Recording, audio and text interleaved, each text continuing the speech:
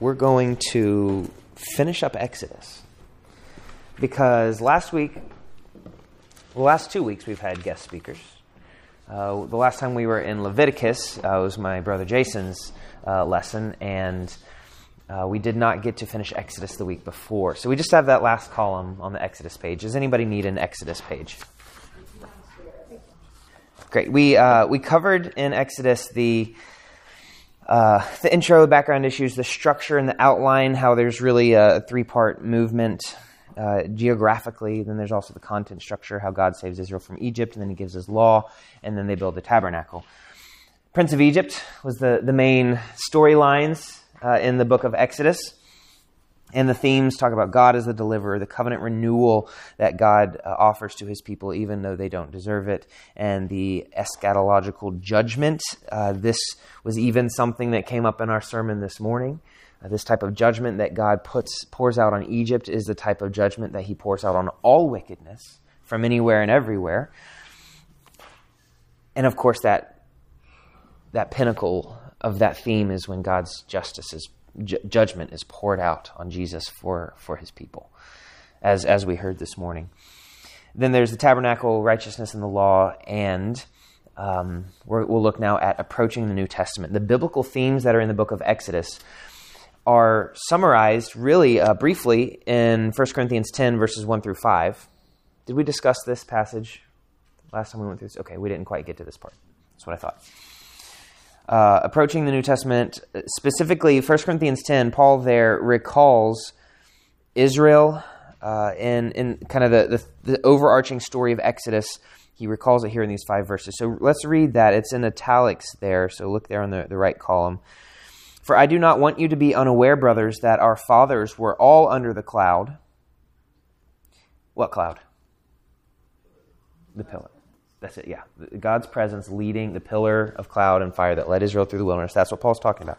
And all passed through the sea, and all were baptized into Moses. What a phrase. I love that. That Israel was baptized into Moses. Guess what? We're baptized into the new Moses, into Christ, in the cloud and in the sea. Verse 3, and all ate the same spiritual food, and all drank the same spiritual drink, for they drank from the spiritual rock that followed them, and the rock was Christ. And the rock is going to come back in Numbers today. Nevertheless, with most of them God was not pleased, for they were overthrown in the wilderness. So here we see the theme of baptism leading to the Lord's Supper. It's this pattern. So after Israel was baptized in the wilderness, then they ate the bread that God provided and drank from the rock where God provided. So this bread and this drink. Now, of course, it's not specifically bread and wine, but it's bread and water. It's God's provision for his people. And this is all before he gives the law, which is really important for us to know that the law does not save, it cannot save, it never did save. You are saved, you are baptized, and you take the Lord's Supper. You partake of God before the law comes in. And the law has 3 uses. Have y'all heard these 3 uses of the law before? There's the civil use, which is kind of for all society. I think it's important that God's law, the 10 Commandments, are upheld in society. The civil use, it keeps things generally in order so that we're not running around killing each other. The law is a tutor.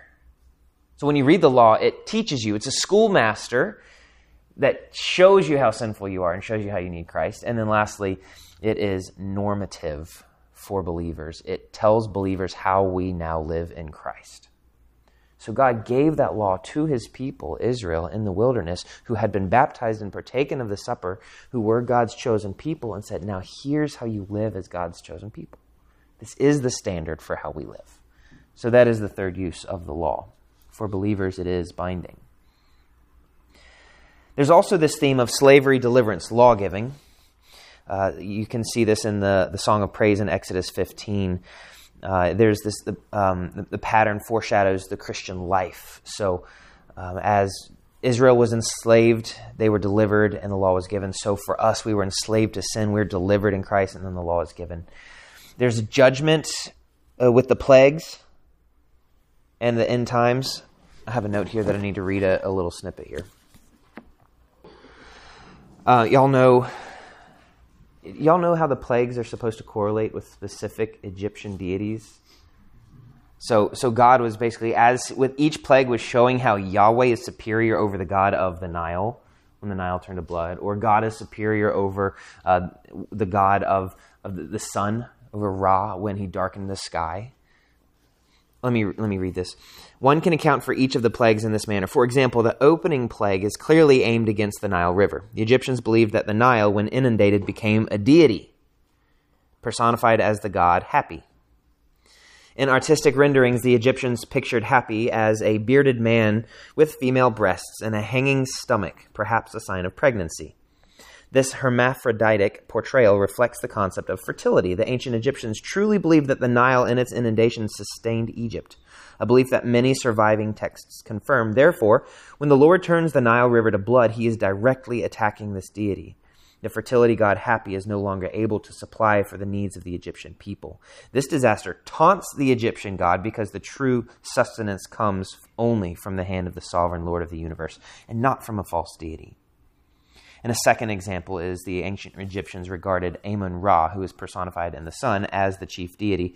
They believed that when Amun-Ra rises in the east, he symbolizes new life and resurrection. In fact, many texts picture Amun-Ra as the creator god.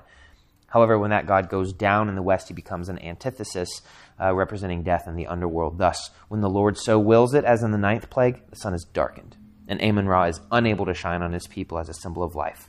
To the contrary, he symbolizes judgment, death, and hopelessness. So God is communicating great judgment against these false deities in all these plagues, and shows that his judgment is going to be against all such false authorities. The greatness of God is also a biblical theme. The plagues highlight Yahweh's superiority over Egypt's God. So we just saw that. Questions about these biblical themes that pop up in Exodus? Okay. Throughout the Old Testament, you see how Yahweh proves himself to be the superior God over all the other nations. And that begins even in Egypt, and then continues in all the conquests. And we'll get to a little bit of that when we get to Joshua. Okay, Christ in, it says Genesis, that's actually Exodus. I forgot to update that title there. So, Christ in Exodus. Moses, the deliverer from Egypt, just like Jesus was the deliverer out of bondage to sin. You can see this in Matthew 1-7. And yeah, we'll just keep going. Passover lamb. The blood that saved from the death angel, the angel of death, that's the blood of Christ that saves his people. The tree that makes the water of judgment sweet life. Tree. Cursed is the one who hangs on a tree. So I went and actually looked at the Hebrew word there. They threw what into the water? What's that? I don't remember it at this point. I should remember that. It's been a couple weeks now since I researched it, but it's the word for tree. Yeah. It's not log as it's normally translated. The tree. Cursed is the one who's hanged on the tree. That judgment, that tree, makes the water of judgment sweet for us. So he's also the bread from heaven. He's the manna. He is the rock that was struck that gave water in the wilderness. He is the God who delivers his people from slavery. Of course, we see this in Jude as well. He's the giver of the law, as Moses was the giver of the law. We see this as Jesus was teaching Israel, and Israel was represented in the division of the people below as Jesus was feeding the multitudes. Also, it's more explicit in the Sermon on the Mount in Matthew 5, how Jesus is the new lawgiver, the new Moses, who on the mountain gives the law as Moses did to Israel. He's the bread of the presence in Exodus 25, the tabernacle where God dwells with man in Exodus 26, and you see that in John 1:14. The Word became flesh and tabernacled among us, dwelt among us. And he's an intercessor like Moses who prayed on behalf of the people. At one point Moses asked, I don't remember if this is in Exodus or not, Moses asked if he could die on behalf of the people. And he was not granted that, because there's only one who can die on behalf of his people. So there's kind of a conclusion to Exodus. Thoughts on Exodus? Questions before we move back into Numbers? Preparing before they go over Jordan, like he's giving his sermon. I think he breaks that up. Okay. Hopefully it'll come back up. If not, I'm going to make a note here to look that up. If I'm right, I'll take credit. If I'm wrong,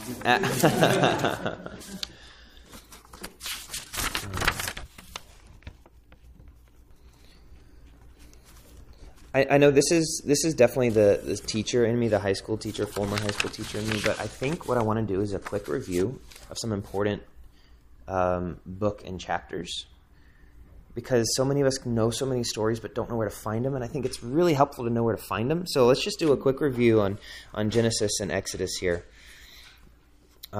Creation. When is that? Genesis 1. Yeah, okay. Yeah.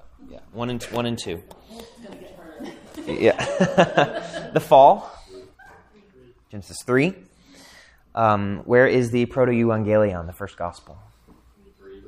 Genesis 3:15, yep. The flood. So close. 6 through 9. That's right. Yep. Good. Yeah. So if you have your Genesis pages, you can cheat on this one. There are 4 chapters related to the covenant with Abraham. One is the promise of the covenant, one is the cutting of the covenant, one is the sign of the covenant, one is the cost of the covenant. Anybody know those chapters in Genesis? 12, Yes? 17, 21. 22. Well done. 12, 15, 17, 22. Amy's on it. What's the second half of Genesis about? Establishing the family. Yeah. It's the family, Jacob and Esau. It's the sons of Jacob. It's Joseph in Egypt.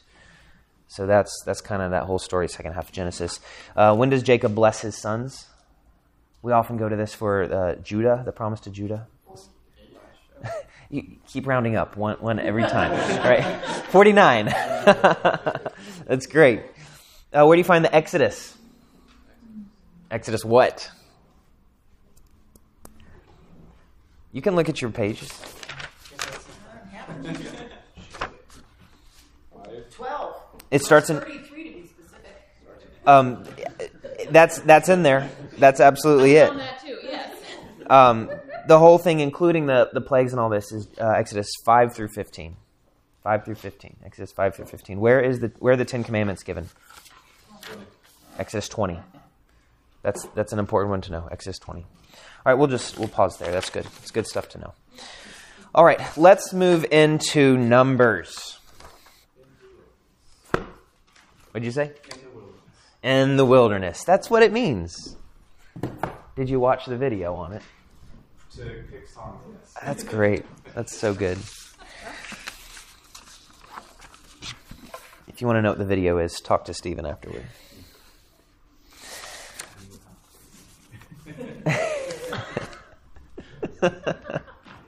Okay, it's called Numbers in English because of the 2 censuses. Genesis, Exodus, Leviticus, Numbers. Numbers actually is a very exciting book. I've always thought of it as, it's that boring book with all, chapters and chapters. And sure, the first 4 chapters are a census. How many people? Especially the first chapter is just unbelievable amount of numbers. And it continues for a while, how to arrange the camp. This is actually preparing Israel for war. That's why they're counting all their people. They're there at the base of Mount Sinai. They're prepared to go into the land and take it. And that's why they're taking a census to know what's their power. They're organizing themselves into groups to know how to move into the land. And so that's where we get the name Numbers from. And then there's another census in chapter 26. And really quickly, I'll just put it this way. Each census it kind of begins the 2 major sections of the book of Numbers. The book is really hard to structure because it's a combination of law and history. And so how do you really divide that up? There are 1,000 different theories. But I think there's a definite 2-part division where the first part, the first census, that long census, describes the first generation. The second census in chapter 26 begins the second generation. Is there more optimism about the first or the second generation? Second, because the first ones weren't allowed in. Hebrew, the book is simply called In the Wilderness. That's the setting of the book. So it covers the history of Israel from the base of Mount Sinai to the edge of the Promised Land. Another good song for tonight would have been On Jordan's Stormy Banks I Stand. We're between those 2. Maybe we didn't have the music for story. Yes, So- yeah, no problem. That was not a critique at all. It was just that's on the edge of the promised land. On Jordan's stormy banks I stand and cast a wishful eye to Canaan's fair and happy land where my possessions lie. And that is true of us as well as we await the promised land. Sunday school stories in the book of Numbers. We've got the wilderness wanderings. This 2-week journey took 40 years. Grumbling Israel. When you hear people talk about grumbling Israel, it's here in the book of Numbers. You hear about the 12 spies, 10 were bad and 2 were good. Right? That's from this book. Do y'all know that song? Are you sure you taught high school? Moses strikes the rock here in Numbers. You'll remember he spoke to the rock in Exodus, but as Moses is the author of these, it's not a surprise to see these themes going from book to book. The first generation was disallowed from the promised land because of their unfaithfulness. The bronze serpent is another Sunday school story from the book of Numbers. And Balaam and the donkey, fascinating stuff. And then the raising up of Joshua and Caleb and how they were the 2 good ones, the faithful ones. Some background issues here, really no background issues. It was authored by Moses and by scribes. You see Mosaic foundation in Numbers 33:2 and how God was speaking and revealing things to Moses. And then there are 41 instances in this book where it says the Lord spoke to Moses. So this is absolutely Moses' recollection of God's speaking to him, God's revelation, supernatural revelation, special revelation as we call it. And then you can see scribal assistance in chapter 1, verse 5 and 16. There's evidence in chapter 12, 21, 32 of things that were clarified, spoken about Moses in the third person. Perhaps Moses could have spoken in the third person. That's not a problem. But there's also not a problem with saying that Moses relayed these and the scribes were a part of the process of writing the book of Numbers. So there you have the authorship. As I said, 2 main sections. There's the negatively portrayed first generation in chapters 1 through 25, so starting with the census through chapter 5, and then there's the positively portrayed second generation, starting with the census in chapter 26, going through 36. If you want to divide it in terms of narrative rather than just those 2 general people groups, you can say Israel's at Sinai. This is the consecration of the first generation army. Here they are gathering at the foot of Mount Sinai. They spent a year at the base of Mount Sinai. So they spent a full year there, and this is the conclusion of that time. And then at one point in chapter 11, end of chapter 10, into chapter 11, they get up carrying the tabernacle, and they start their journey after a year of being there. And that's part 2. Israel wanders toward Moab. And here we see that first generation army fail. And then there's Israel at Moab. Now flip the page over, and you'll see Moab on the right side, map 4, the tribal allotments of Israel. You see Moab with Mount Kir Hareset on the right, the east side of the Dead Sea. So you have Reuben, Gad, Reuben, Moab, Edom. Israel spent some time in Moab, ready to head into the land. You see Reuben and Gad there ended up settling on the east side of the Jordan. They didn't wait until they crossed into the promised land. So that's actually a part of the story of Numbers here. Edom down south, there's a part there's a story in Numbers where Israel wanted to pass through Edom. What's the relationship between Israel and Edom? Esau's descendants. Yeah, Edom is Esau's descendants. Israel is Jacob's descendants. So they have this long beef that continues. And so you have Edom not allowing them through. And so that was a skirmish here in the book of Numbers. And then they camp in Moab for a while. Some people categorize what I call Israel wanders toward Moab. Some people call it the time at Kadesh Barnea. So if you flip back to the map on page 3, or map 3 on the back, you see Sinai, claimed by Egypt. You see the traditional site of Mount Sinai down at the southern end of the Sinai Peninsula. You go up to the north-northeast, you see the wilderness of Paran, you see the wilderness of Zin, and between the two is Kadesh Barnea. So that is a major site for Israel's wanderings. Apparently they were there for some time. So with that in mind, let's flip back to the structure here. If you want to talk about Israel at Sinai, the middle column top, Israel at Sinai, part 1 of the book. This is the consecration of the first generation army. It takes 10 chapters. For 4 chapters, the census, and then there's the consecration and the blessing and the departure for holy war in verse 5. This holy war theme is a difficult one, and we'll probably get into this more when we get into the actual conquest narratives in Joshua.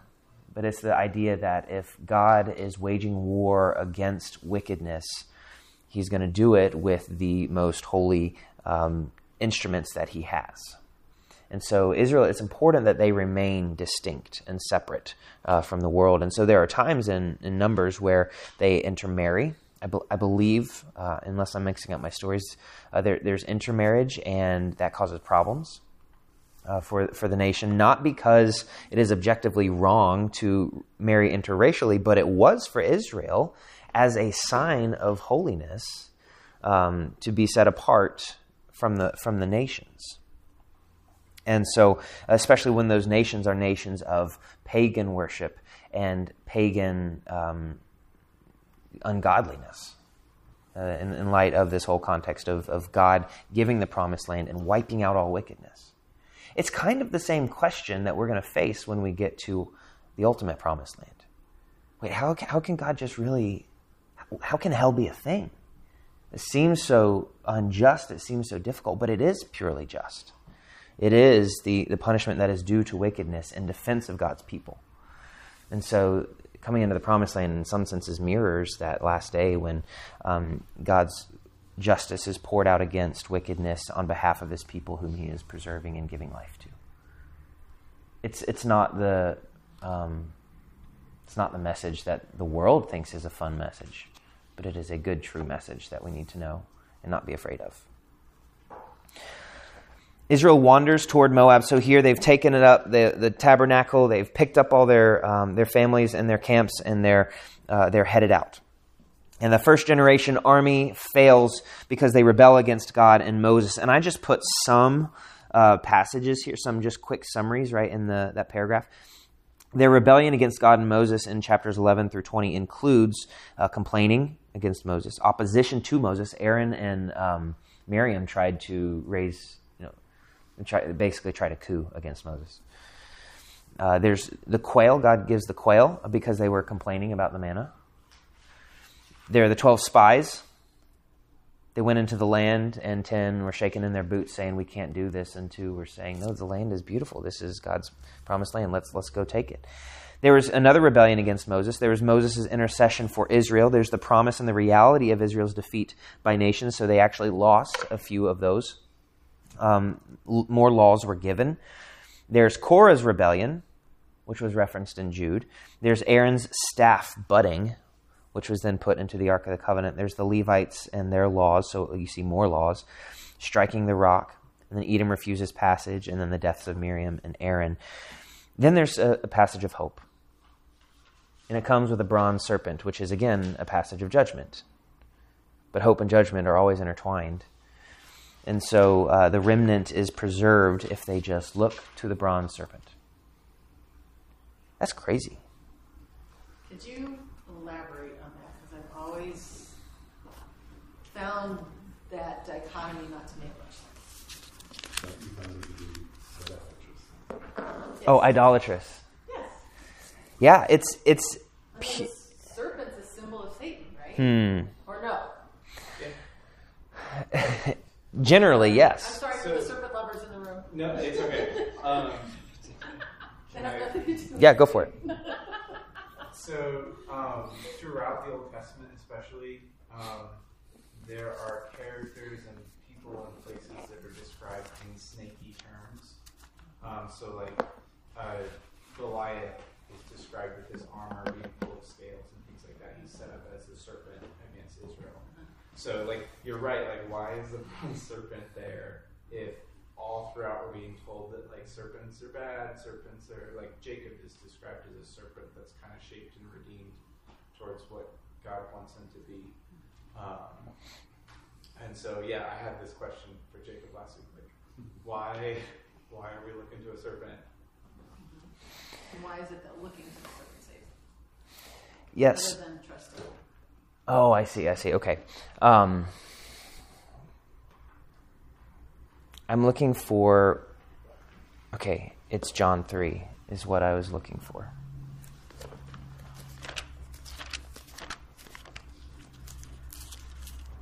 Let me make sure this is what I'm thinking.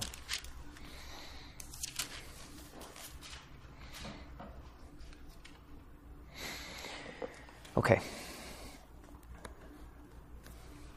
Jesus is talking to Nicodemus in John 3, and he says, how am I born? And Jesus says, well, the wind blows where it wishes, and you hear its sound, but you don't know where it comes from or where it goes. The wind there is the pneuma, the Spirit's moving.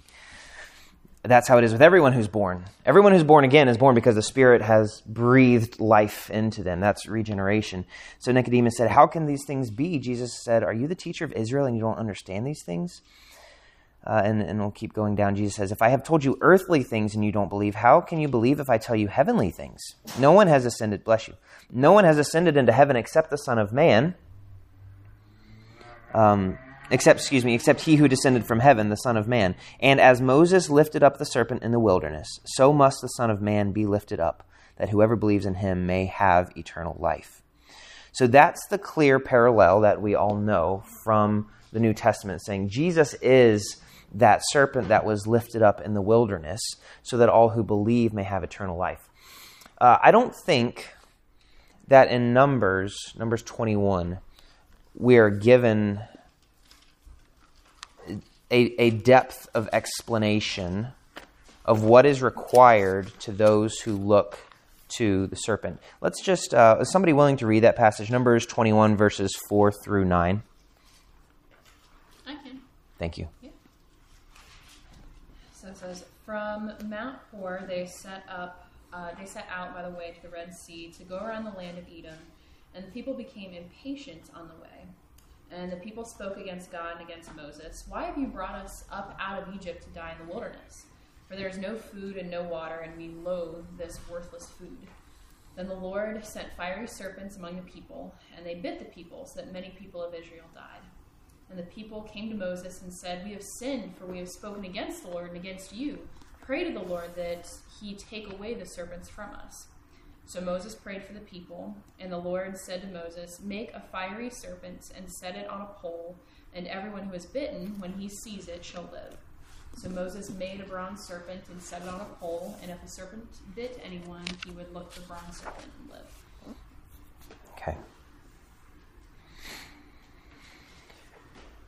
Would be a symbol of, like, the serpents are the symbol of their sin against God. And then that parallels of, like, our sin is put on Jesus and he's raised up. Yes, I think that's a good starting point. Where, as the serpent is the one who introduced sin to us, the serpent, if perhaps it's our sin then being put on to the one who is raised up. Maybe. I'm gonna pull this up right here. What is meant by look to the serpent, though? It may be. Trust what God said or what Moses That's heard it. from God. Yes, and I think in the same way that if you confess with your mouth Jesus is Lord, there's an implication that that comes from the heart. You believe in your heart that God raised him from the dead, you will be saved. In the same way, I think looking to the serpent is more than just casting your eyes upon it. It's more than visual. It is this trust. Oh, God said through Moses that if I look to this, I will be saved. There is that element of trusting that this is going to do something. I get the trust part. Yeah. What I don't get is the choice of a serpent as that symbol. Yeah, That seems counterintuitive. I'm with you. I don't understand that. Let me look right here and see if there is. Okay, here we go. What is curious is the form. Well, let's start here. The final complaint episode. So this is the last of all the complaints because you saw them just complaining as Rachel read. Here it says the final complaint episode comes in the curious incident of the bronze serpent. The complaint itself is nondescript. The particular cause is not mentioned, but Israel's sentiment echoes a past grievance. They prefer the bread of slavery in Egypt over the bread of heaven in the wilderness. God's chastisement comes in the form of fiery serpents. While it has been debated whether fiery refers to their appearance, the pain of their bites, or both, the bites were proving fatal to some and of sufficient agony to produce a plea for forgiveness. So they were starting to see, all right, this is connected to our sins. So they cried out for forgiveness. What is curious is the form of the cure. God instructed Moses to cast a serpent out of bronze and to fasten it to a pole long enough for all to see it.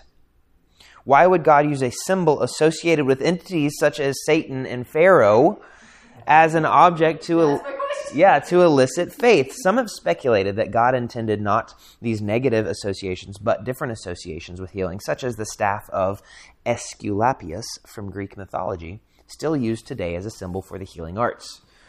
So you see that on ambulances. Is that what you were thinking? Yes. One step. Does that have anything to do then with Moses' staff being turned into a serpent and consuming him? Oh, that's a good question. Let's keep reading. I don't know.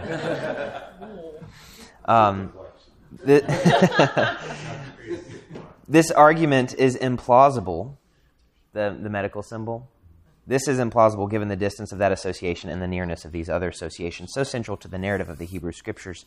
In fact, it is the negative association with Pharaoh and secondarily Satan on which its meaning depends. But the key is in this situation in the form of its display. Moses was to display the bronze serpent, which represented all the fiery serpents in the act of biting the Israelites, not merely on a pole, but on a pike. It was hoisted up not as a sign of living hope, but as a symbol of the dead Pharaoh and the powerlessness of his serpentine gods. It was God's reminder of the status of the powers of Egypt, those powers to which the complainants wished to return. The gods of Egypt were dead, and those who worshipped them would become like them. The bites of the serpents were likely reminders of the sting of slavery, perhaps even the sting of the Egyptian whips. In contrast, the God of Israel was the living God, who demonstrated his superiority over Pharaoh and the gods of Egypt, and had sustained them in the wilderness for 40 years. So it's almost an 11th plague. Yeah, that's a good point. It's like an 11th plague against the wicked people who have not trusted God. Yet there's that promise for the remnant, for those who do look to this mode of salvation that God has offered that reminds them of the judgment they deserve. I think that's a satisfactory answer for me. It was probably a detestable image too, given that snakes are detestable, and thus as is the cross. Amy has a pet snake. Oh. Sorry. As is the cross. Yeah. Unbelievable. Yeah. I think that's. All right. So we will thank Michael J. Glodo. I don't know if that's how you say it. He's referenced there at the bottom. He is the guy who wrote this chapter in the Miles Van Pelt summary. So we'll thank him for that explanation. And then there is Balak and Balaam. Oh my. Do we have time? No, we don't. What'd you say? Maybe what we need to do is divide Numbers into another week. Since Exodus kind of took a half a week, maybe Exodus got a week and a half, Numbers will get a half and a week. You okay if we do that? Okay. Nothing but time. So. It's right. Like honestly, there's no reason to rush through this, other than it's a whole lot easier in logging the recordings online to say this is. Yeah, that's right. It doesn't affect you. It's part one, That's part right. two. Unless of course you see that. Yeah.